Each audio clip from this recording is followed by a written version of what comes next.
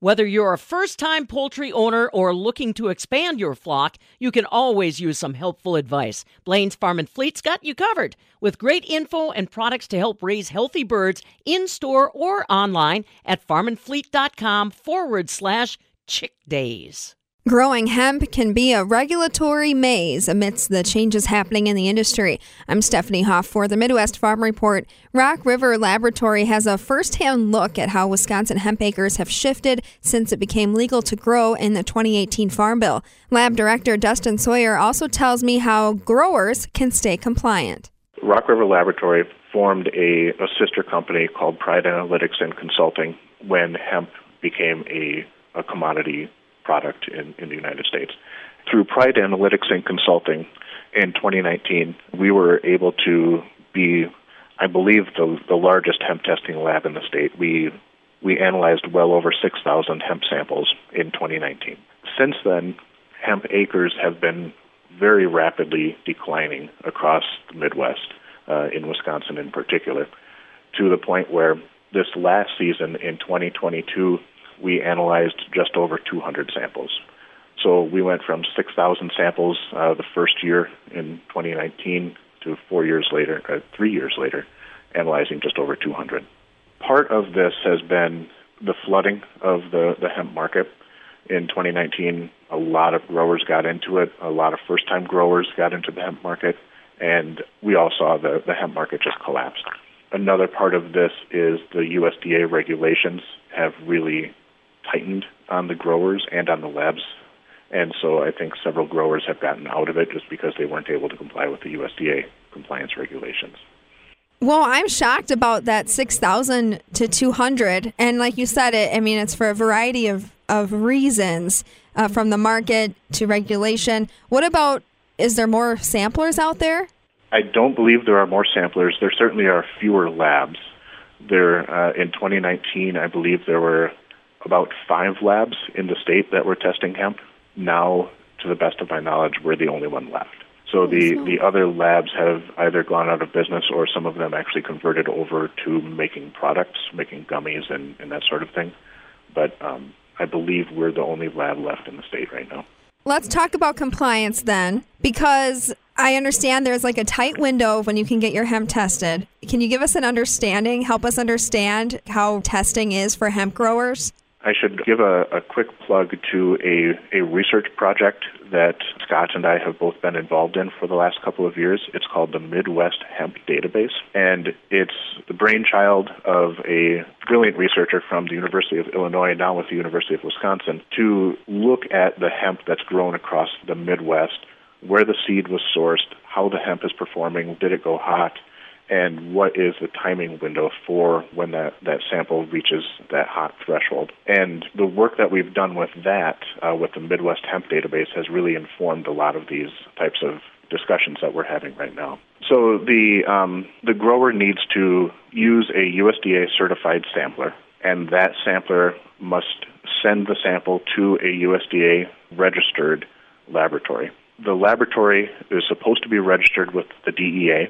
That requirement has been pushed off for one more year, which is great because finding DEA-registered laboratories was a large challenge for a lot of growers. The timing window between sampling and harvest is dictated. I know that it used to be 30 days, and the USDA took a lot of public comment on that, and I believe that window has been stretched.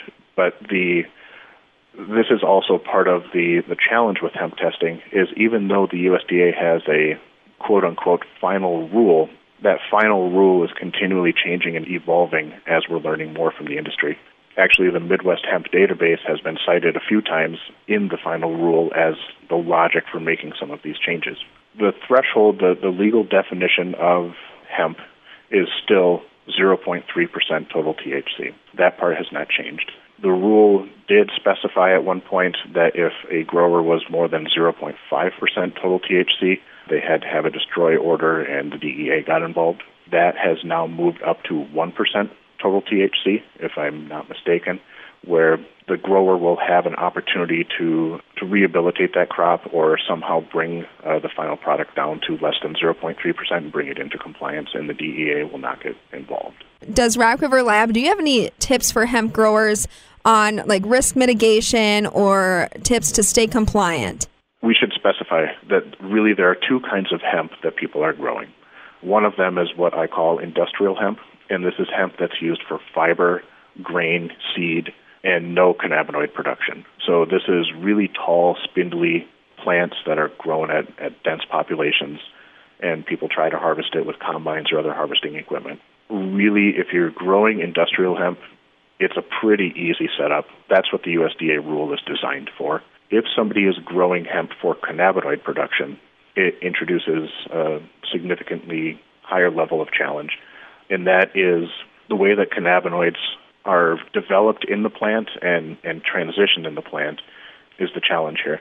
So there's what we call the mother cannabinoid, that is CBG, G as in grow, and that cannabinoid will then break down through enzymes into THC or CBD, D as in dog. CBD was the original cannabinoid of interest in hemp back in 2019 into 2020. The difficulty is that CBD actually accumulates alongside THC. So the value of the plant that you're growing is based off of the concentration of CBD that's in that plant. So the grower wants to push that plant as far along into the growing season as possible because the CBD will continue to accumulate. The trouble is that as that CBD continues to accumulate, so does the THC. And so as the producer is pushing to get more and more value out of that crop, they're also inching closer and closer to this cliff where their crop becomes illegal and they have to destroy it. The actual accumulation of both of these cannabinoids that we've found when Rock River Lab has done weekly sampling of crops, we've found that it's not a linear relationship between the amount of THC, or call it total cannabinoids, and growing degree days. It's actually curvilinear. So as growing degree days continue and you keep approaching the harvest window, the rate at which the plant starts packing on cannabinoids actually increases. With these weekly sampling events that we've studied, we have seen growers go from a legal crop to an illegal crop in the space of 1 week. That was going from about 0.25% total THC to over 3, to the over 0.3, the 0.3, 0.35 area. At the same time, the CBD in that crop went from maybe 7% up to 10%. So the value of the crop really did increase significantly over that week. But by waiting that extra week, the crop actually became illegal and had to be destroyed. So we cannot emphasize enough, as that crop begins to mature and you're getting closer and closer to that harvest window, the more you can sample for R&D type testing. This is not the official USDA sampling. This is just sending samples to a lab to see where you're at in the harvest window is absolutely critical, because you want to hit that harvest window when the crop is most valuable, but it's also legal. Do you foresee any changes in the regulatory landscape that would make it easier to grow hemp, for lack of a better word? Even with the work that has been done with the Midwest Hemp Database, as I mentioned, the THC and the CBD actually increase linearly together. The relationship THC to CBD is very consistent.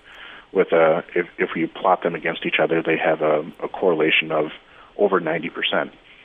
If you look at that ratio, CBD to THC, you can tell, even if it's a hop plant, so let's say you're at 1% total THC, you can tell by the ratio of THC to CBD that this is a hemp plant. This is not a marijuana plant. And so there is discussion of moving away from that 0.3% threshold of total THC to actually going to the CBD to THC ratio to determine whether this is a hemp plant or a marijuana plant.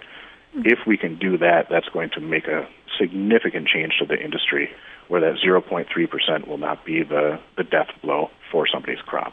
Rock River Lab Director Justin Sawyer with some insight into how the hemp industry in Wisconsin is changing and some tips to help growers stay compliant into the future. For the Midwest Farm Report, I'm Stephanie Hoff.